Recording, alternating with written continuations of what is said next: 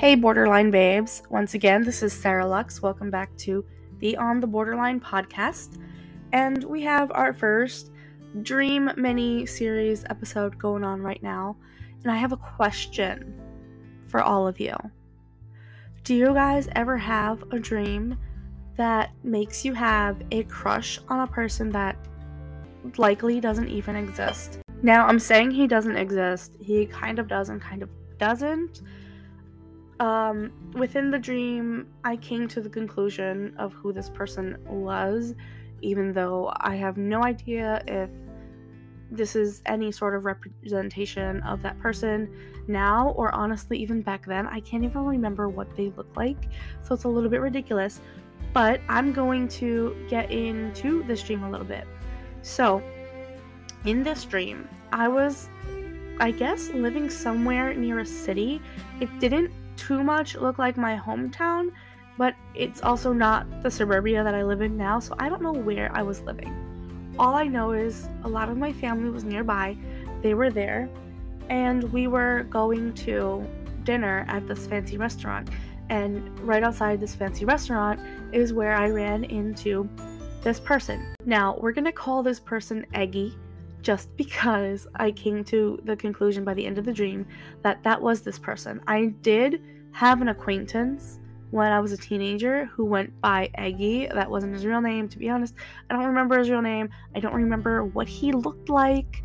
I just remember that name. Honestly, I don't even remember if we got along, to be honest. But if you know me, no you don't. And if you know Eggy, no, you don't. Because honestly, how many Eggies could there be out there? But anyway, so I met Eggy outside of this restaurant, and I didn't recognize him at first. I didn't know that was him. But there was a lot of chemistry there in the dream. There was like mild flirtation. He was definitely attractive. He thought I was attractive. And somehow, even though this was my first time seeing him, I was pregnant with his child, which makes absolutely no sense. I guess he looked at me and just got me pregnant. That's how attractive he was. But right from jump, I was pregnant with his child, and he was great about it. He went to all the appointments, he went to the births, and I have a little bit of pregnancy trauma from the things my children's fathers have done or said during the pregnancies, but this guy was perfect about it. So sweet, like the biggest sweetheart in the world, like taking care of me, spoiling me, all the things that you should do when your woman is pregnant. And I guess I became his girlfriend, he became my boyfriend. It wasn't very clear. He had like the emo hair going on, light brown emo hair, hazel eyes. He was cute. Again, I don't know if this is even something Eggy could look like now, because I don't remember what he looked like then. But if he does, Eggy, call me anyway. The dream felt very real, and a lot of the times I say this dream felt real, but there's the dreams that feel real, and then there's the dreams where I wake up thinking they actually happened. A lot of the times those dreams actually do happen. Those dreams cause deja vu. Like, I'll dream of something, I'll forget about the dream, and then something will happen, and I'll remember the dream, and I'll remember how real that it felt. Now, do I think that this dream is going to happen? Probably not. At least not in the way that it did in the dream. I can't just meet someone and suddenly be pregnant. Like, it just doesn't work that. Oh, and it was twin girls. I was pregnant with twin girls. I really do want twin girls.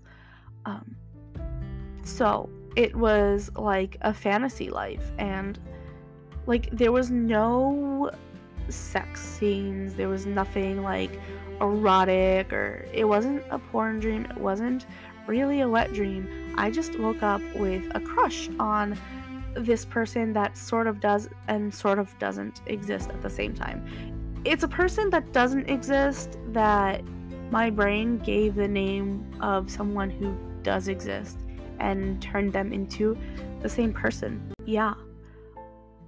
This dream is a lot more embarrassing than I thought it was gonna be, but I think it was interesting enough to put out there. And this was like a week ago now, and I still have a crush on this imaginary person.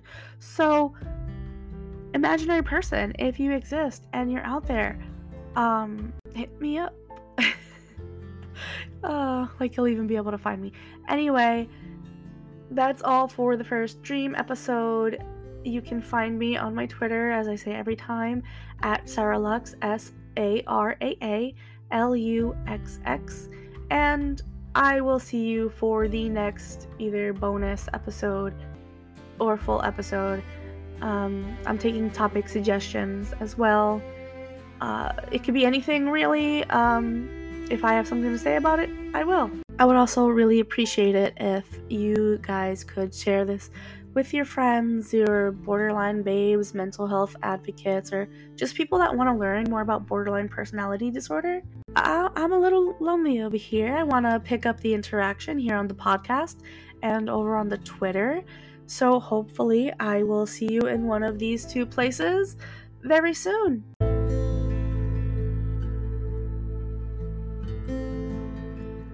Go drink your water.